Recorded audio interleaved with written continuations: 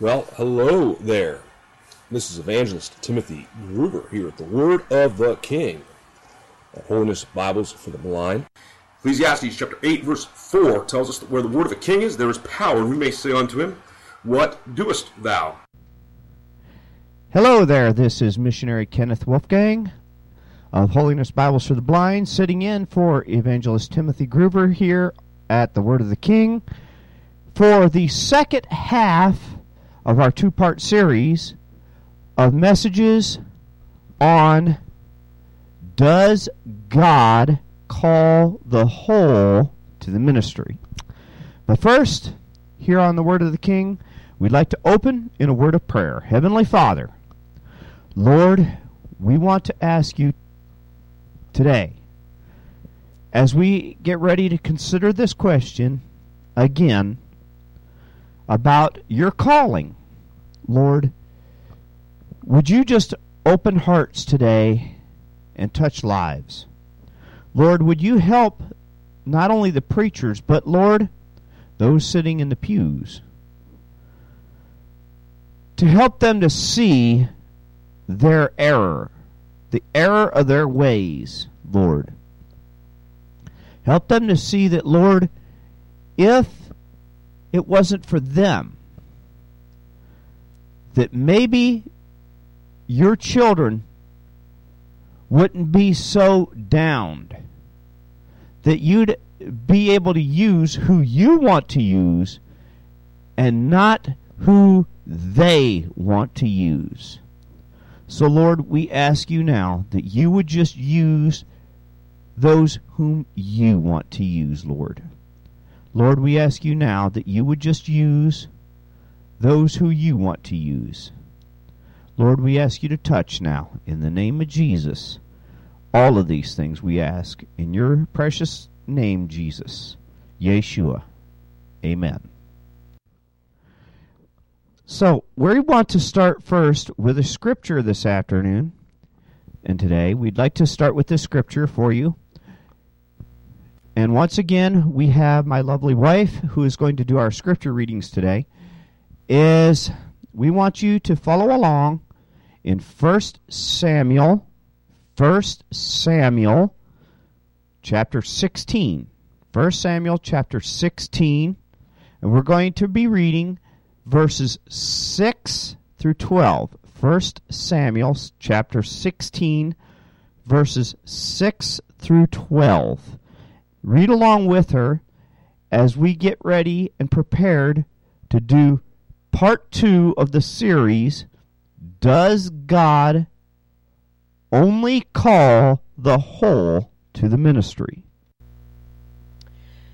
And it came to pass, when they were come, that he looked on Eliab, and said, Surely the Lord's anointed is before him.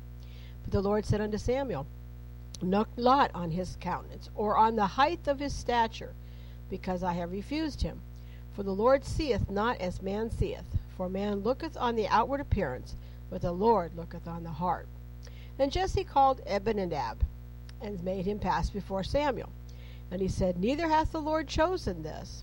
Then Jesse made Shammah to pass by. And he said, Neither hath the Lord chosen this. Again Jesse made 7 of his sons to pass before Samuel. And Samuel said unto Jesse, The Lord hath not chosen these. And Samuel said unto Jesse, Are here all thy children? And he said, There remaineth yet the youngest, and behold, he keepeth the sheep. And Samuel said unto Jesse, Send and fetch him, for we will not sit down until he come thither. And he sent and brought him in. Now he was ruddy, and withal of a beautiful countenance, and goodly to look to. And the Lord said, Arise, anoint him, for this is he. All right, now, as we get ready to consider this, I just want you to think on this. Considering what we've already discovered in our previous message, you preachers, we already know that God did not, think back, it does not say anything about, we know for a fact that which is crazy, the New Testament church is turning more and more back to the Old Testament law. While it seems that, and this is surprising, those who are of the Jewish and like the rabbis and stuff, it seems like they, who would be the ones more tendency toward the law, seem to be more open. Now, as we've seen in our previous message, that it was those from the law of Moses who said, put out, and we're going to see a little more of that today, that it was Moses and the law that said, okay, those that were unclean, the leper, etc., and it was him who said even in the priesthood. But it did not say that about the New Testament preachers.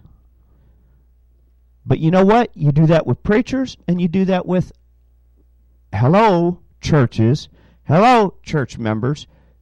You do that with every single person who comes to the church. You do it with every single person who comes into church. If they got an inconvenience, like Brother Tim, like me, and my wife, all you expect of us, you'll invite us in the church, just like they did the Levitical priest. Oh, well, if they were a son or a daughter or whatever, we'll feed you. But other than that, bless God, don't you dare ask to do anything. Not even flip a switch for God, because you're not worthy. Don't even try it, because we won't let you do anything. You want proof, you say. Well, my dear wife here is going to help prove it today. We're going to do a little change of pace. For the first half of this message today, we're going to interview my wife because she has a mobility challenge, inconvenience, if you will, disadvantage, if you will. And we're going to ask some very simple questions. She uses sometimes a wheelchair and sometimes a cane. And watch the kind of responses that she gives. Churches, church people. And when you see the kind of dirt you do, and some of the things that you could improve, I think you're going to see very quickly how that your churches deliberately push the inconvenienced person right into the pew and say, don't you dare do anything for God. You deliberately do it. I know, because it's happened to me, and you do it to people like Brother Tim, and you do it to everyone else.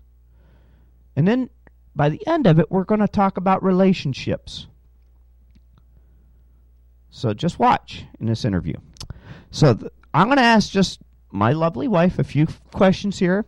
She's not much of a radio person, has never done things, so we're just going to let her just take her time to answer these questions. It's going to be kind of like conversation for her, but we're going to take our time to do this.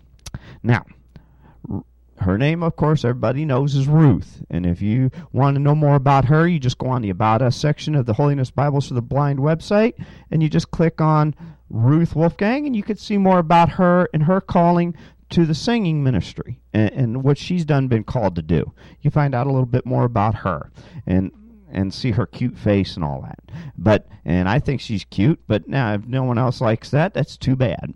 But at least I think she's beautiful. Now, the first question I want to ask of you, Ruth, okay, is when you started to begin to have troubles with your legs and stuff, and you started to notice, because you were called to sing, as it says on your page on the website, the first thing you notice when, obviously, you go into churches, you have a cane, you have this wheelchair. Let's talk about the wheelchair first, okay? Not every church has a ramp. I want you to describe for the listeners the difficulties you find when you need to use that wheelchair to come into churches, because sometimes you either push the wheelchair for balance, and sometimes you have to use your arms and push yourself in the wheelchair. But I want you to describe the difficulties and the barriers that the churches put in your way just because you need that wheelchair. Okay? The barriers you find due to the fact you need the wheelchair. Okay, in answer to the question, I think really I'd like to go to this one church down the road from where we live, but the problem is I can't get up there with my wheelchair because it has too many steps, and I can't use my cane too well because the steps are wide and there's too many of them. So I won't be going there. And then I was thinking about going to another church that I've been to before, and they have a ramp. But when you get to the top of the ramp, it's hard to make the turn once you get in the door. And then you have to go and move the wheelchair over to the pew, which has to be collapsed, the wheelchair. And then when you sit down next to it, you got red flag. You got, wow, there's the wheelchair. And there you're reminded, everybody knows. Look at the cripple. And then finally, there's another church that I want to end with that has this policy. You have to have the chair taken away from you and put in the back of the church. And then really basically when you're done, you're basically saying, oh, wave up the red flag again. Here's the cripple again. Now, for my next question, getting into the wheelchair, here comes an interesting one for you, is obviously everyone, this is a kind of, some people might say it's tacky, but oh well. Hey, everybody has needs. And those with inconveniences, even with mobility challenges, have them, okay? Mobility inconveniences have them. We all need to go to the restroom. Now, some restaurants at least have the decency to know that when you pull in, and churches, you go on the website here, Holiness Bibles for the Blind, go up there where it says accessibility, click the link after this message. All you got to do is go look in there on where it shows the nice little wheelchair, and we tell you accessibility ideas for wheelchairs, for blind people, the whole works, people with hearing problems. I mean, we give you great ideas, okay? And these ideas came from people like my wife. They came from people that have hearing challenges, people that are blind, and not just from just me. These are people that we've interviewed that give us these ideas, that know what it's like to live with these challenges. So we know what we're talking about, people that have just walking problems, not just wheelchairs. So these are great ideas, and they could give you some ideas. Now, if you got a restroom stall, I've seen some bathrooms, and Ruth, get ready for the question. These bathroom stalls, you come up to it. How in the world do they expect you to pull? You pull up to the door. It's barely wide enough for a person to walk through, let alone a chair to pull through. But even when you get in there, how they expect you to turn the wheelchair in there to use the bathroom? And how do I know about the handicap stall, what they call the handicap stall, which is a degrading word, the inconvenience stall for those in wheelchairs? When there's not enough room to turn, they expect the wheelchair person to just pull their wheelchair in there, leave the back end of the chair sticking out the open door for the whole world to see what they're doing in there when they have to pull their drawers down. You talk about degrading. Now, Ruth, the question to you, being a person who has to use a wheelchair on times, don't you find that kind of degrading when you run across these churches that either have these stalls? Now, it's kind of a long question, so if we had to take our time to get you to answer it, don't you find it degrading when they have these bathroom stalls that are either too small or the wall stalls improperly maintained where they're floppy and broken down to where you go to grab onto the wall and the thing's rocking and rolling like it's in the middle of a rock concert or on the high seas? That's the question I'm asking you. Is don't you find it totally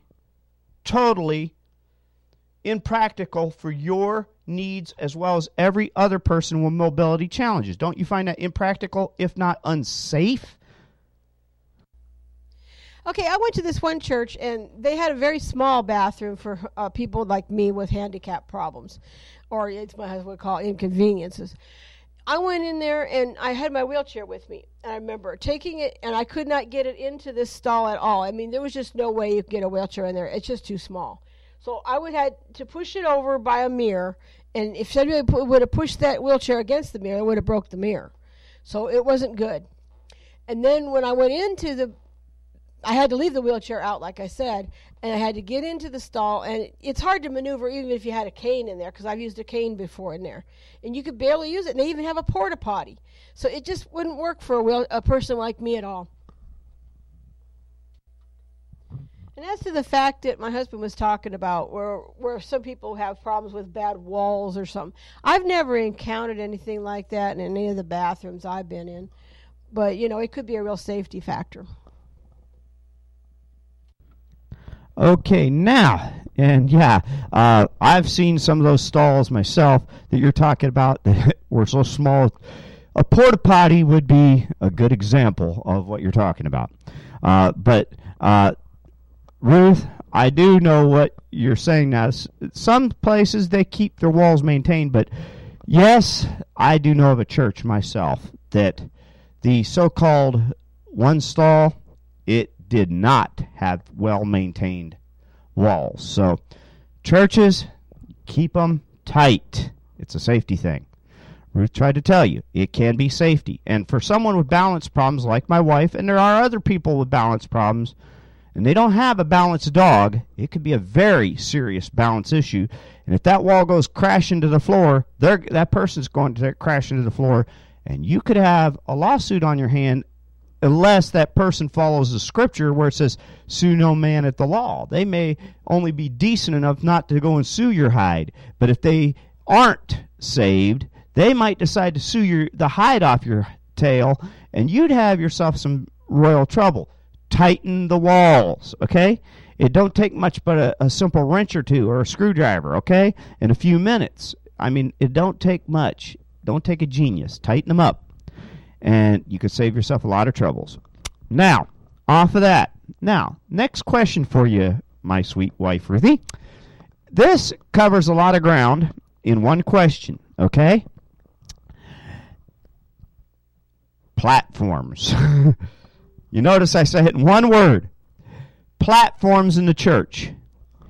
If you've always noticed, most churches, of course, because most churches have a level floor. It's very few because they're real big mega churches, so they have the back of the auditorium is higher and the front of the church is lower, so they really don't need a platform. But even in a lot of those, they have a platform. Now, when you think about that with a platform, I'm going to cover a couple questions in one, and I want you to think about this, and if we had to have you think about it and pause, I want you to think on this. One, doesn't that platform put a separation between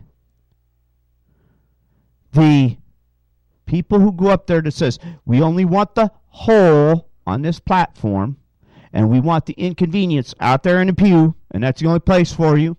And number two, which thus puts a red flag at everybody, says, there's where the inconvenience are, out there in the pew.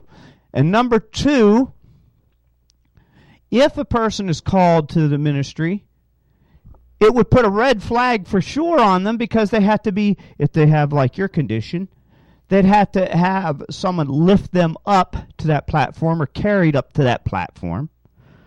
And thirdly, there's no platform that I've ever seen with a railing around it, in exception of very few. There was one where we cleaned a church, as you well know, that had a railing around it for safety. So there's very few that have any kind of railing for safety. So people that are inconvenienced, like you, that would use a wheelchair or a walker or a cane, are totally at risk.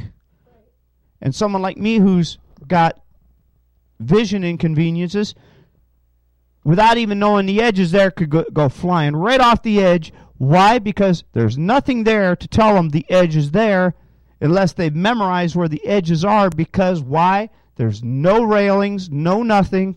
Because why? There's nothing there. They're putting a difference between the whole, those who got all their faculties, and those who do not. Don't you find that, A, as a separating point, and B, as a point where the church should say, no, we do not need this if it's not necessary? Don't you find that as a problem area in the church? Well, I would actually feel uncomfortable if I was in a church that had a platform, because I would have to get up there with my cane, or I'd have to get somebody like my husband or someone else to get up there and help me. And I would be embarrassed because I'd probably be the only one up there with the cane. So I'd feel out of place. So that's basically how I'd feel. All right, now get ready to sigh your relief here, Ruthie, because we only got a couple questions left. All right, question. Now, this comes down to, I know you use your cane. Speaking of your cane, let's now forget the wheelchair. Let's stick to those of you, like in your condition, that use walkers and canes, that have the ability to use the legs. Don't you find it unsafe, very unsafe, when because I've seen this in a lot of churches, where they use, and I know they say, people out there say, well, how could you say you've seen it? Well, I used to be legally blind, so get that off your stupid faculties, people. These little throw rugs sometimes in halls or in the foyer. And what about even like around platforms and stuff, and you'll see all of a sudden these draping loose microphone wires and stuff. Don't you find that rather unsafe, where they have these long microphone wires draping all over creation in the church? My question is, don't you find that unsafe, and that they should find a better way to keep that stuff so that people do not trip and get hurt? Not just only for people like you, but for people like me that have vision challenges, but also for the general public in general. Don't you find that just plain out unsafe? That's my question. Don't you find that unsafe? Okay, well, I've been in churches that have rugs, and they do have microphone cords hanging around like that. And really, basically, they could put tape over it and whatever, because I could easily fall with my cane and have a lot of medical problems with this, so I think it should be done that way. Okay, now for a real easy question, it should be a shorty for you too. I've noticed in the churches, but it's also in the secular world, but the sad part, it's also in the churches. Don't you find it awful strange that in the churches it seems like people expect the inconvenience to say, kind of, quote, stay with their own. Like, if you're blind, you should only marry or hang around blind people. If you're mobility challenged, as you are, you should only hang around with them.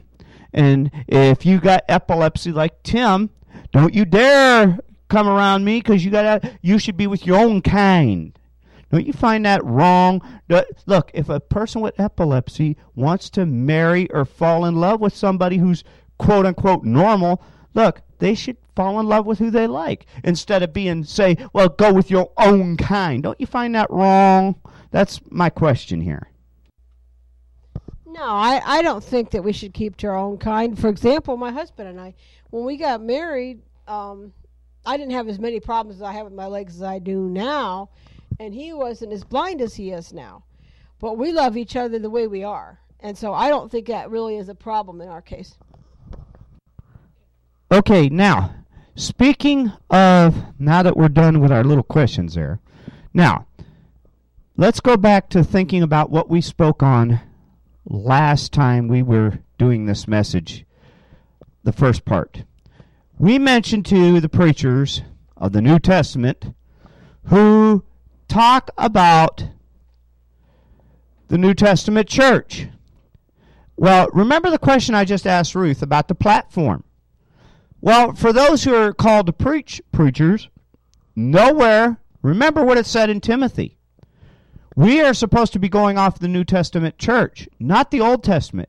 The New Testament church, it does not say in the text of Scripture. Remember, 1 Timothy, which Ruth read us last time, which we will not read here, but if you want to go check it out, 1 Timothy chapter 3, verses 1 to 7, 1 Timothy chapter 3, verses 1 through 7, it does not say one word about a person needing to be whole.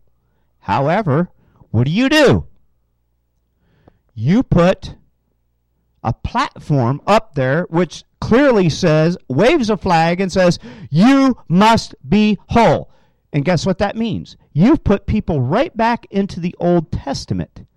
You've said, we're going to bring back the Old Testament law of Leviticus. Which law do you say? Well, let's take a look at it. It's found in Leviticus chapter 21, verses 16 to 24, which we're going to have my wife read here real quick for you.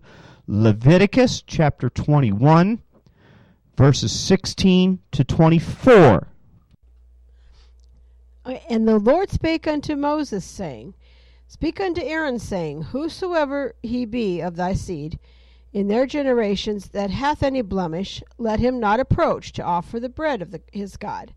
For whatsoever man he be that hath a blemish, he shall not approach, a blind man, or a lame, or he that hath a flat nose, or anything superfluous, or a man that is broken-footed, or broken-handed, or crock-backed, or a dwarf, or that hath a blemish in his eye, or be scurvy, or scabbed, or hath his stones broken. No man that hath a blemish of the seed of Aaron the priest shall come nigh to offer the offerings of the Lord made by fire. He hath a blemish. He shall not come nigh to offer the bread of his God. He shall eat the bread of his God, both of the most holy and of the holy. Only he shall not go in unto the veil, nor come nigh unto the altar, because he hath a blemish. That he profane not my sanctuaries, for I the Lord do sanctify them. And Moses told it unto Aaron and to his sons and all the children of Israel. Now, if you notice, see, that's what it says for you, the Old Testament preachers or priests. And that's exactly what you preachers want to do. But you know what's worse? Hello, you do it to those who are in the pew. You look upon a person's what they look like. Remember what we just read at the beginning, according to Samuel. Remember what it said in Samuel? 1 Samuel 16, 6 through 12.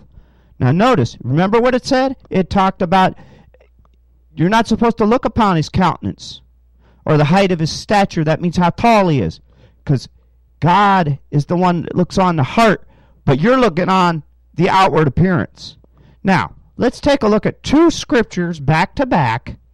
Two real quick scriptures back to back. I'm going to have my wife read them right back to back, one after the other. And I want you to take a look at what these verses say, because it's exactly what you're doing to people when you make them have that little red flag, basically, as Ruth described with the wheelchair and what you've been doing. Also with your little platform. I want you to see what you do.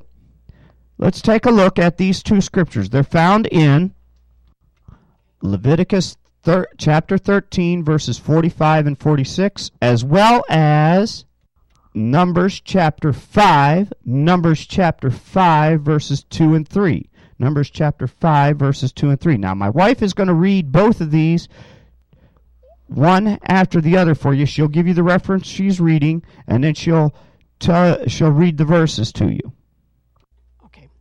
Okay, we have Leviticus 13, verses 45 and 46. And the leper in whom the plague is, his clothes shall be rent, and his head bare. And he shall put a covering upon his upper lip, and shall cry, Unclean, unclean. All the days wherein the plague shall be in him, he shall be defiled. He is unclean. He shall dwell alone. Without the camp shall his habitation be. Okay, Numbers chapter 5, verses 2 and 3. Command the children of Israel that they put out of the camp every leper and every one that hath an issue, and whomsoever is defiled by the dead. Both male and female shall ye put out, without the camp shall ye put them, that they defile not their camps in the midst whereof I dwell. And so, Christian preachers, That's exactly what you do when you don't want to have that brother who has the inconvenience, and you basically kick him to the back and say, go with your own kind. It's exactly what you do. So, when you do that, when you have your little platform and you have your thin little aisle or whatever, or just like Ruth described with those wheelchair situations or your tight little bathroom stalls, exactly what you're doing. You're saying, get without the camp, or basically, don't even come to church. We don't want you. Well, now it's time. Yes, it's that time for those famous words from our dear brother, Tim Groover, in his closing remarks. Oh, we're told, but as many as are the works of the law are under the curse. For cursed be everyone that continueth not in all things which are written in the book of the law to do them. We're told in the book of Galatians. Oh, but here it is. But God commendeth his love toward us, and that while we were yet sinners, Christ died for us. Repent ye and believe the gospel. That if thou shalt confess with thy mouth the Lord Jesus, and shalt believe in thine heart that God hath raised him from the dead, thou shalt be saved. And the blood of Jesus Christ, God's Son, shall cleanse you from all sin. For if we confess our sins, he is faithful and just to forgive us our sins and to cleanse us from all unrighteousness. Venial, mortal, sin, whatever you call it, all unrighteousness. God is faithful to forgive those who confess their sins to him through faith in Jesus Christ, his death, burial, and resurrection alone. For by grace ye is saved through faith, and that not of yourselves. It is the gift of God, not of works. Call upon the Lord today. This is Evangelist Timothy Groover. Till next time, God bless you and yours.